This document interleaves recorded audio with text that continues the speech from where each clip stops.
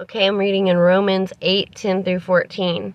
And if Christ be in you, the body is dead because of sin, but the Spirit is life because of righteousness. But if the Spirit of him that raised up Jesus from the dead dwell in you, he that raised up Christ from the dead shall also quicken your mortal bodies by his Spirit that dwelleth in you. Therefore, brethren, we are debtors, not to the flesh, to live after the flesh. For if we live after the flesh, ye shall die. But if ye through the Spirit do mortify the deeds of the body, ye shall live. For as many are led by the Spirit of God, they are the sons of God.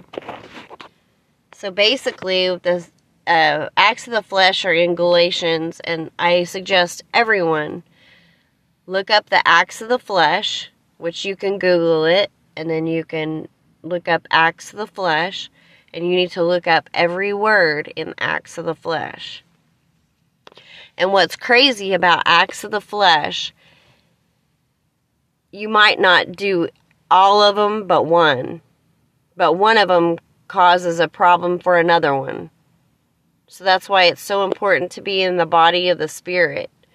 And that's what, if Christ is raised from the dead, and death could not hold Christ, you too can be raised, and it's possible for you to be healed in your mortal bodies, to not be drunk, be high, be basically just be healed from everything that you've been through instead of using other things to be healed with, because it's not really healing you. Everybody looks another direction to be better. And the bigger that Christ and the people that are risen with Christ get, the suffering is going to cease.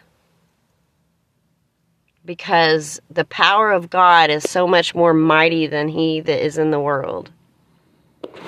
So be encouraged today. Do something different.